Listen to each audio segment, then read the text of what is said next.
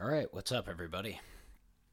So I decided for episode 6, I was going to do something a little bit different. You know, we've been focusing a lot on American music, and I wanted to go travel overseas and do something fun. So this is going to be a rumba flamenca episode. I'm going to start it off with Los Chunguitos with Ay Que Dolor. And unfortunately, I don't have the release year because this is just on their 30 best songs album. But whatever, it's a great track. So let's run it.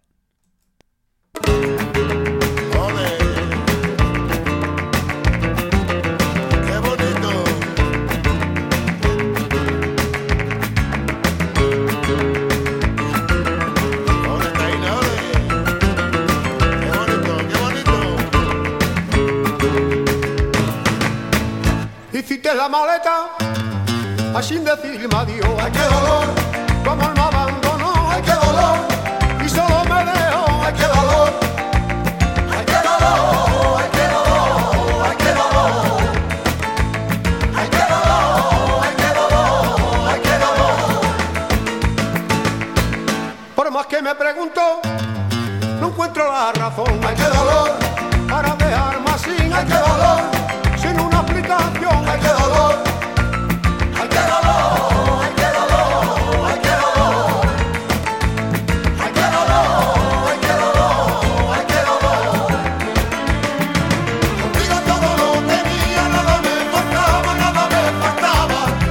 Contigo todo lo tenía, ya no tengo nada, ya no tengo nada. Perdido voy por este mundo sin saber a dónde, como un vagabundo.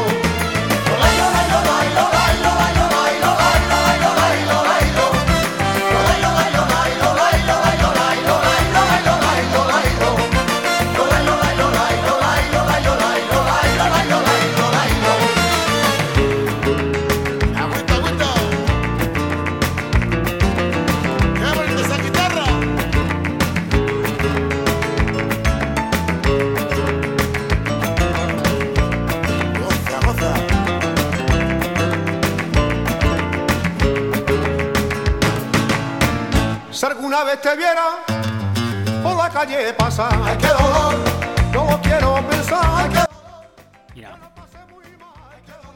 you might be curious why I picked this genre of music. When I was a kid, this is what my parents listened to a lot.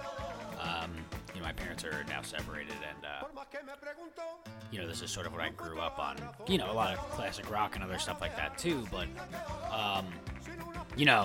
this was sort of one of the primary genres of music that I used to listen to, which made it the perfect cover for this awesome April Fool's Day prank, because it is 420, and this is the marijuana episode.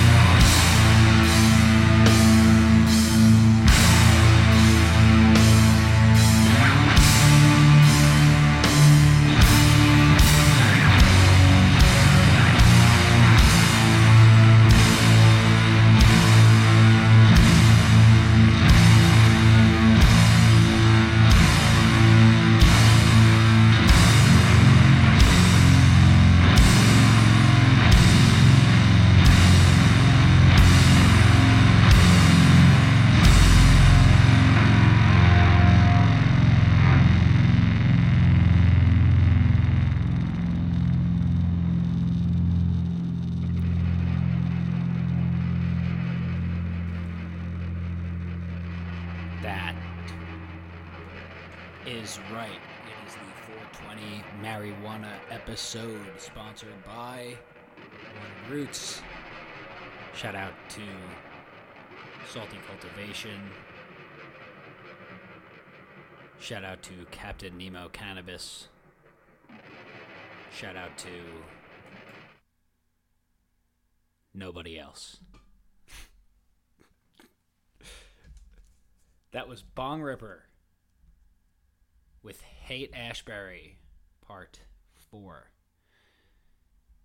off of their 2008 full-length Hate Ashbury, named for the center of the Summer of Love. Don't worry, though. This episode's not going to be all bummer, like miserable doom metal. It's actually going to be a history lesson. A history lesson of marijuana and music.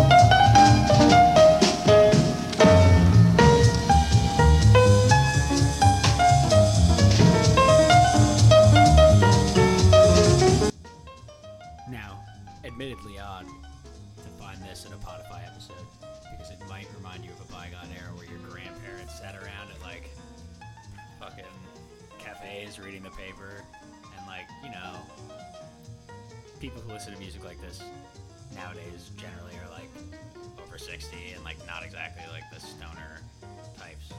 But, you know, back in the day, Storyville, New Orleans' infamous red light district, where this music rose to prominence in its heyday. It was also where marijuana was first, or the first recorded use of marijuana in the United States took place in that same neighborhood. That would be in 1909. It was also there in 1901, and now I'm reading directly off a piece of paper because I don't want to have to paraphrase it. It was also there in 1901, where one of, if not the single most important persons in American music history was born, and that was Louis Armstrong. This is Please Don't Talk About Me When I'm Gone by Louis Armstrong.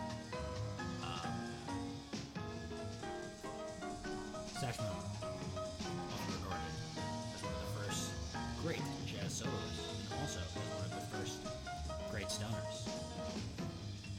The man's name holds a heavyweight belt, if you will. But yeah, you know, weed came to prominence in the jazz clubs back then. Bordellos, as they were called. You know, music wasn't exactly the primary focus in these places, right? It was sort of a backdrop to conversations, and smoky rooms, and drinks and dancing. You know, the way marijuana affects you is different than the way alcohol affects you. And, you know, that was something that they sort of liked.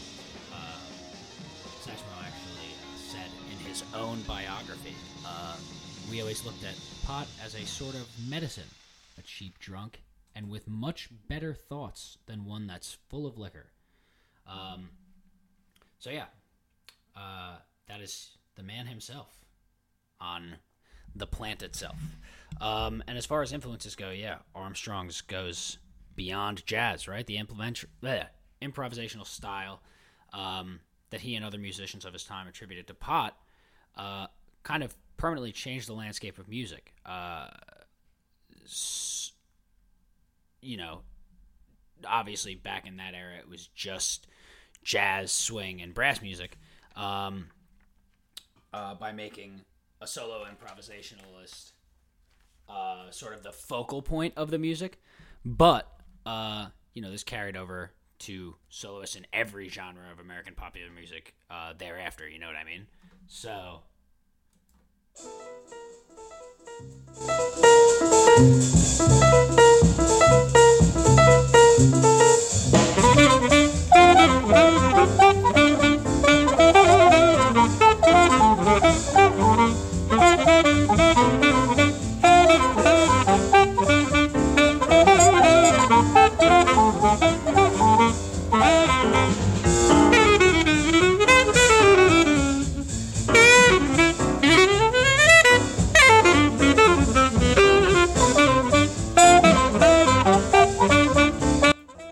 This is jazz legends Charlie Parker, Dizzy Gillespie, Thelonious Monk, Curly Russell, and Buddy Rich. Oscar for Treadwell. Take 4.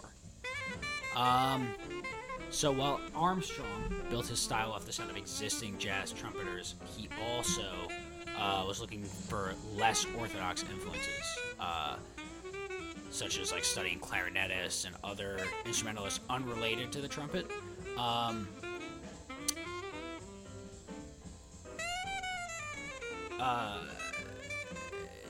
John Burke's Dizzy Gillespie, one of the collaborators on the song we are currently listening to, actually famously said of Satchmo that without him, there would be no...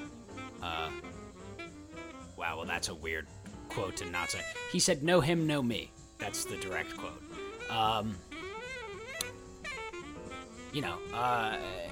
With that, effectively, that's, an architect of modern jazz, acknowledging that without Armstrong's complex and unique style, modern jazz as it would be couldn't possibly exist. So, with all that being said, marijuana use was on the rise in the early 20s, with these improvisational jazz soloists making music and causing an uproar in white communities.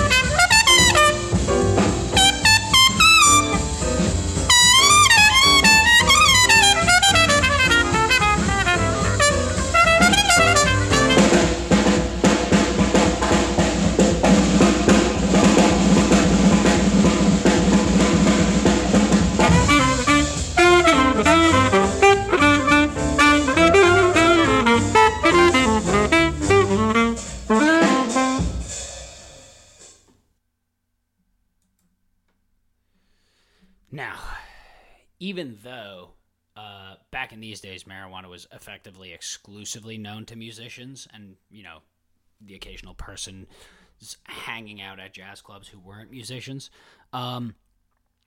because it was associated in like wild and crazy improvisational music and behavior, and with black people and Hispanic people, white authorities still saw a need to eradicate.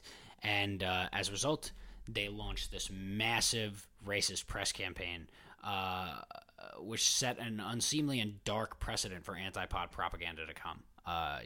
As you probably very well know, even leading up to, or even as far as today, anti-marijuana propaganda has an oddly, always has oddly racist overtones.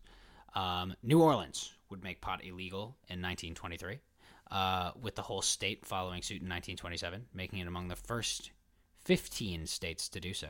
The legalization process required this racism that I was talking about before, because cannabis had been sold by druggist as medicinal tinctures, candies, and even pure hash since the early 1800s.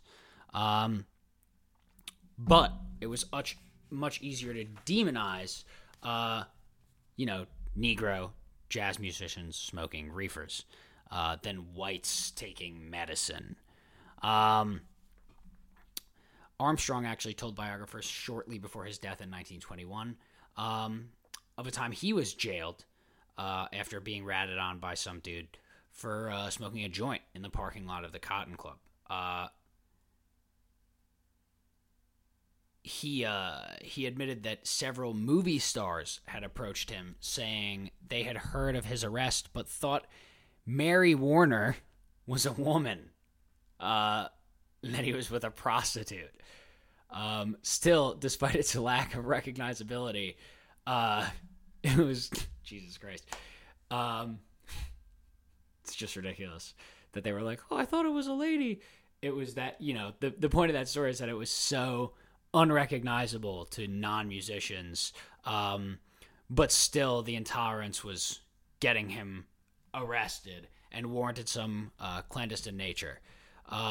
However, with that, references to marijuana in music became commonplace, with titles such as Tea for Two, Lotus Blossom, and, more obvious ones like Smoking Reefers, many of which have been reissued on compilations like Reefer Songs or Viper Mad Blues. Hey, cats. It's 4 o'clock in the morning. I just left the V-Disc Studios. Here we are in Harlem. Everybody's here but the police, and they'll be here any minute. It's high time, so catch the song. Here it is.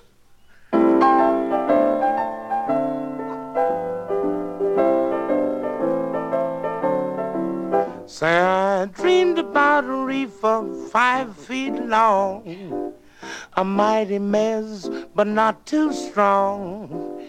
You'll be high, but not for long.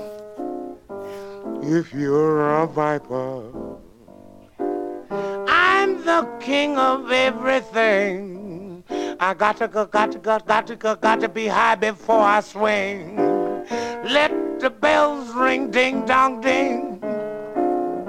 If you're a viper, say you know you're high when your throat gets dry. Everything's dandy. Ah, yes, you run down to the candy store, bust your conch on peppermint candy, then you know your little brown body's sent. You don't give a darn if you don't. Well, this is Fats Waller with If You're a Viper from 1938.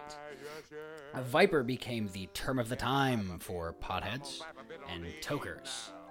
It was kind of like calling somebody a stoner nowadays would be a viper. Picture it, a snake hissing, puffs of a joint. The musicians sort of embraced that term and used it to celebrate a new hero, the Weed Man. Which brings us to the story of Milton Mez Mesro, one of the self-proclaimed vipers who surrounded Satchmo, began to learn jazz and surrounded himself with black musicians, resolved to become a Negro. And yes, that is something he himself said. Soon, he was playing Chicago speakeasies during the Roaring '20s, and then moved to Harlem as Prohibition ended. While he couldn't exactly hack it with the talented Harlem musicians, he did find that his source of weed was better. His Mexican Loco weed, as it was called, would help him break into the culture. And soon his name was synonymous with the plant itself. If we wanted to go back to the beginning of the song that we're listening to right now, we could actually hear the term Mighty Mez, but not too strong, in a reference to the name Mesro, but also to the plant of which he was the provider. Mez actually spoke on the effects of marijuana. This is a quote. The first thing I noticed was that I began to hear my saxophone as if it was in my head. Then I began to feel the vibrations of the reed much more pronounced against my lip. My head buzzed like a loudspeaker. I found that I was slurring much better, putting just the right feeling into my phrases. I was really coming on. All the notes came easing out of my horn like they'd already been made up, greased and stuffed into the bell, all without an ounce of effort. Well, I know that sounds good, but the government didn't think so. So they rallied against jazz musicians, with former Commissioner of the Federal Bureau of Narcotics Harry J. Anslinger, chiefly responsible for prohibition in the United States, having said of why he went after musicians, the chiefest effect, as far as we were concerned, was that it lengthens the sense of time, and therefore they could get more grace beats into their music than if they simply followed the written copy. In other words, if you're a musician, you're going to play the thing the way it's printed. But if you're using marijuana, you're going to work in about twice as much music between the first note and the second note. That's what made jazz musicians. The idea that they could jazz things up, liven them up, you see. So his hatred of marijuana and jazz music actually went hand in hand. And even after he got it banned in 1937, marijuana, not jazz music, obviously, he continued to sort of instruct local agents that he had around the country to act against jazz musicians and be ready to round them all up as part of like a jazz pogrom. He did attempt to request financial support for that from Congress, and that fell apart. Because the news reached the public who loved jazz, and thousands of people wrote letters. Fun fact. Before he was Malcolm X, Harlem Red, or Stagger Lee, was a pot dealer who sold pre-rolls to jazz musicians and was notorious for having a penchant for fooling around with white women. So, nice.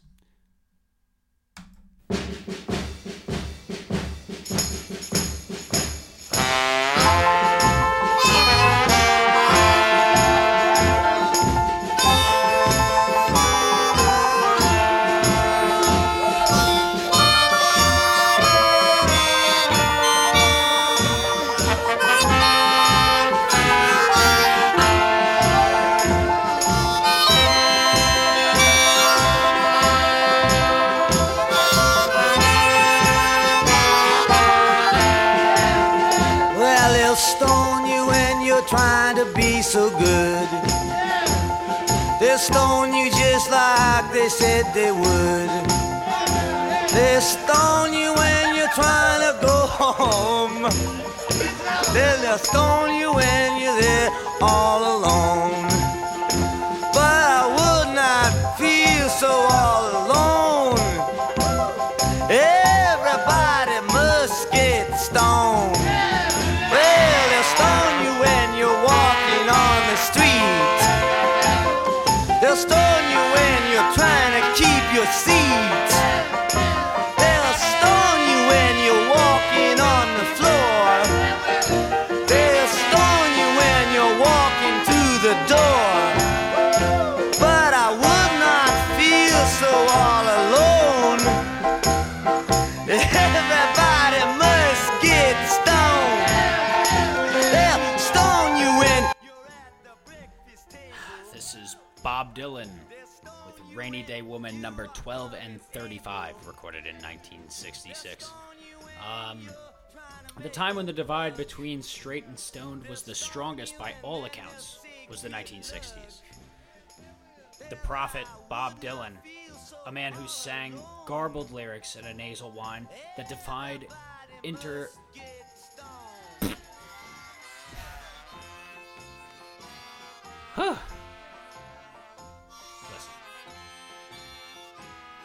Bob Dylan, I'm sorry, I got carried away listening to the song and I lost track of what I was saying, but Bob Dylan's music defied interpretation. However, a couple tokes, and his lyrics began to strike chords. Charles T. Tart noted that smoking creates an ability to understand things, not clear when sober, an experience he called clearly relevant to understanding rock music. Bob Dylan said it himself. Everybody must get stoned. Stone you when you're playing your guitar. Yes, but I would not feel so all alone. Everybody must get stoned.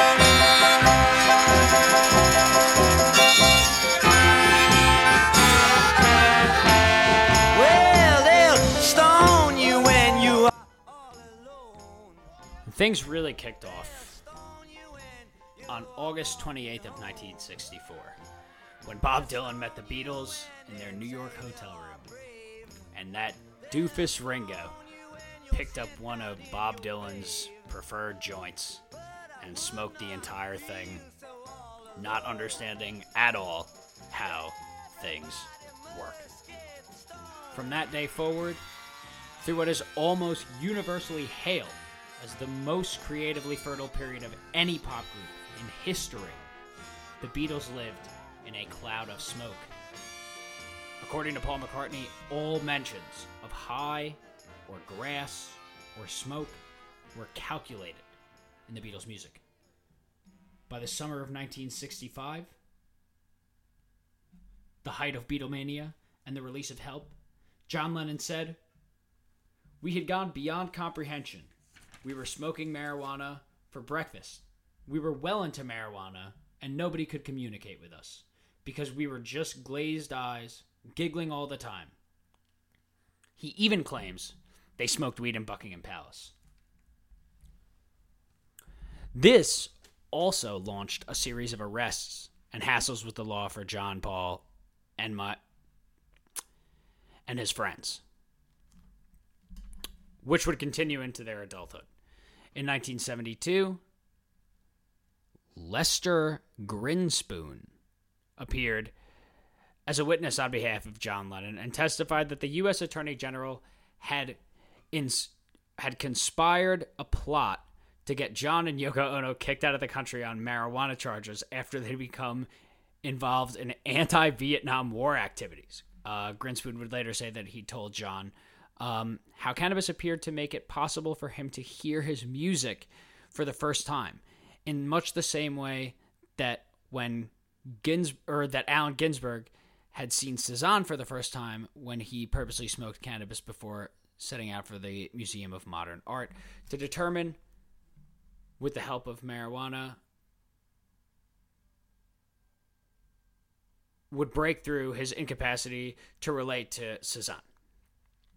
John was quick to reply that he had experienced only one facet of what marijuana could do for music, and that he thought it did wonders for composing and making music as well as listening to it.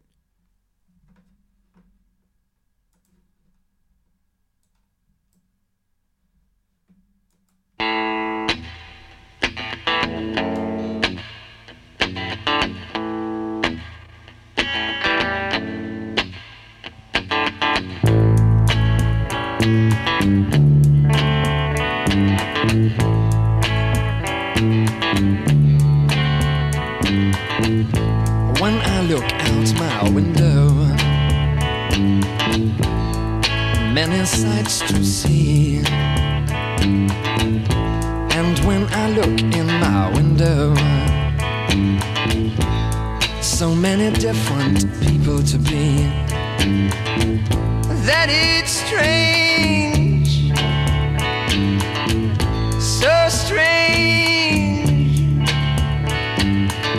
You got to pick up every stitch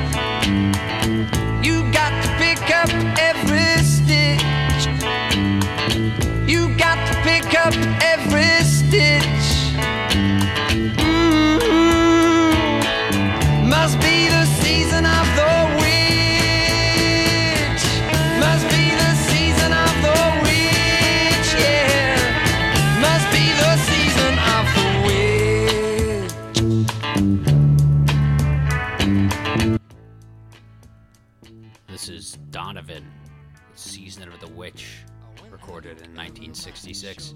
Donovan was another musician beginning to feel the effects of the conservative push against weed in the 1960s.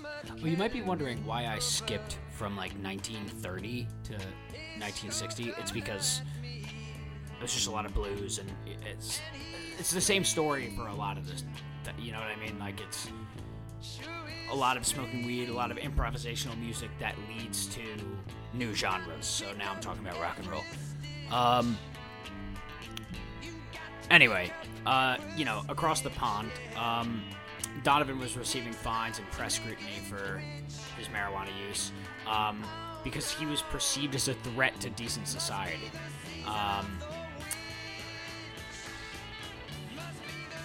I think it had a little bit to do with like decadence back then, and sin. I think actually he was literally called decadent by the Daily Mail. Anyway, all this culminated in a police raid on Redlands, Keith Richards' West Sussex home, in February of 1967, based on a tip from News of the World.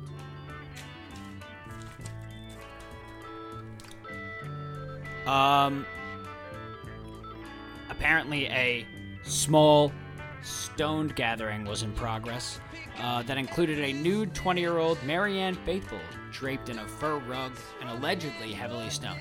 A judge instructed the jury to disregard her testimony that she had not been smoking and levied a sentence of 1 year in prison plus costs for allowing his house to be used as a venue for the consumption of what was legally called Indian hemp. Wow, that's ridiculous. Keith Richards, I forgot to write his name. Keith Richards is the one who got the 1 year sentence. Mick Jagger also got 3 months for possession of legally purchased pet pills. Now, the circumstances of these charges were sketchy, but they pointed to a new emerging issue, which is a conservative movement against rock and against weed. All of this prompted a 1967 ad in the Times, declaring that the law against marijuana is immoral in principle and unworkable in practice. It was signed by over 60 luminaries of the time, including Jonathan Aitken, Tariq Ali, David Dimbleby, Herbert Kritzmer, George Melly, and all 4 Beatles. The ad was placed by Soma, named for Aldous Huxley's Euphoriant in a Brave New World, and cited medical opinion that cannabis is innocuous. It also quoted Spinoza in that all laws which can be violated without doing anyone any injury are laughed at, and proposed a 5-point plan to repeal cannabis prohibition. At this time, most people still hadn't tried cannabis.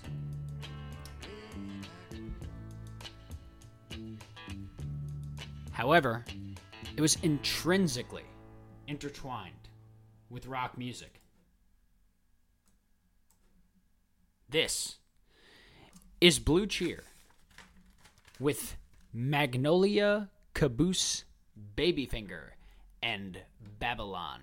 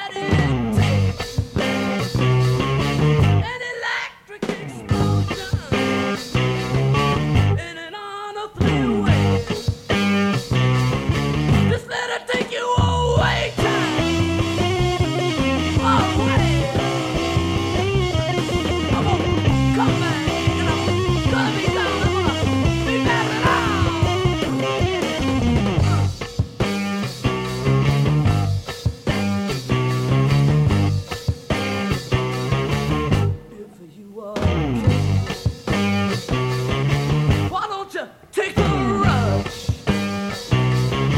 Let me hear you. This is off of Outside Inside from 1968. Now, Blue Cheer, we did go over in our doom metal episode. They are widely hailed as one of the first stoner rock bands, if not the first. And as I was saying before, as marijuana became intrinsically intertwined with rock music, with this came the advent of stoner rock, with bands like Blue Cheer pulling influence from the psychedelic properties of the plant, as you can hear in their heavily Hendrix and acid-inspired sound.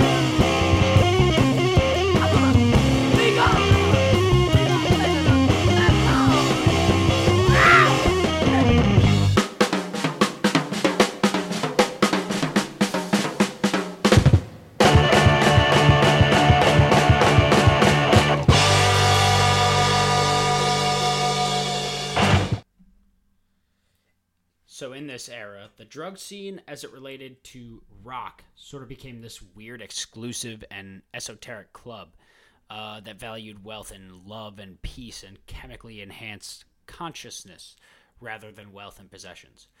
This was being proselytized by the likes of Timothy Leary, the American acid guru. But this music hitting the mainstream would soon change all of that. The Summer of Love in 1967 and the period it brought about, the hippie movement that so many of our parents participated in, brought cannabis use to the forefront of white, young America. In Haight-Ashbury district, where flower power was first documented in the happenings chronicled by Tom Wolfe in the Electric Kool-Aid acid test. Here, LSD provided the inspiration for free-form open events, music festivals, at which groups performed lengthy improvisations before back projections of swirling colors, while audiences would look around wildly or loon around wildly. However, as Harry Shapiro said, LSD was the icing on the cake, and marijuana was its basic ingredient.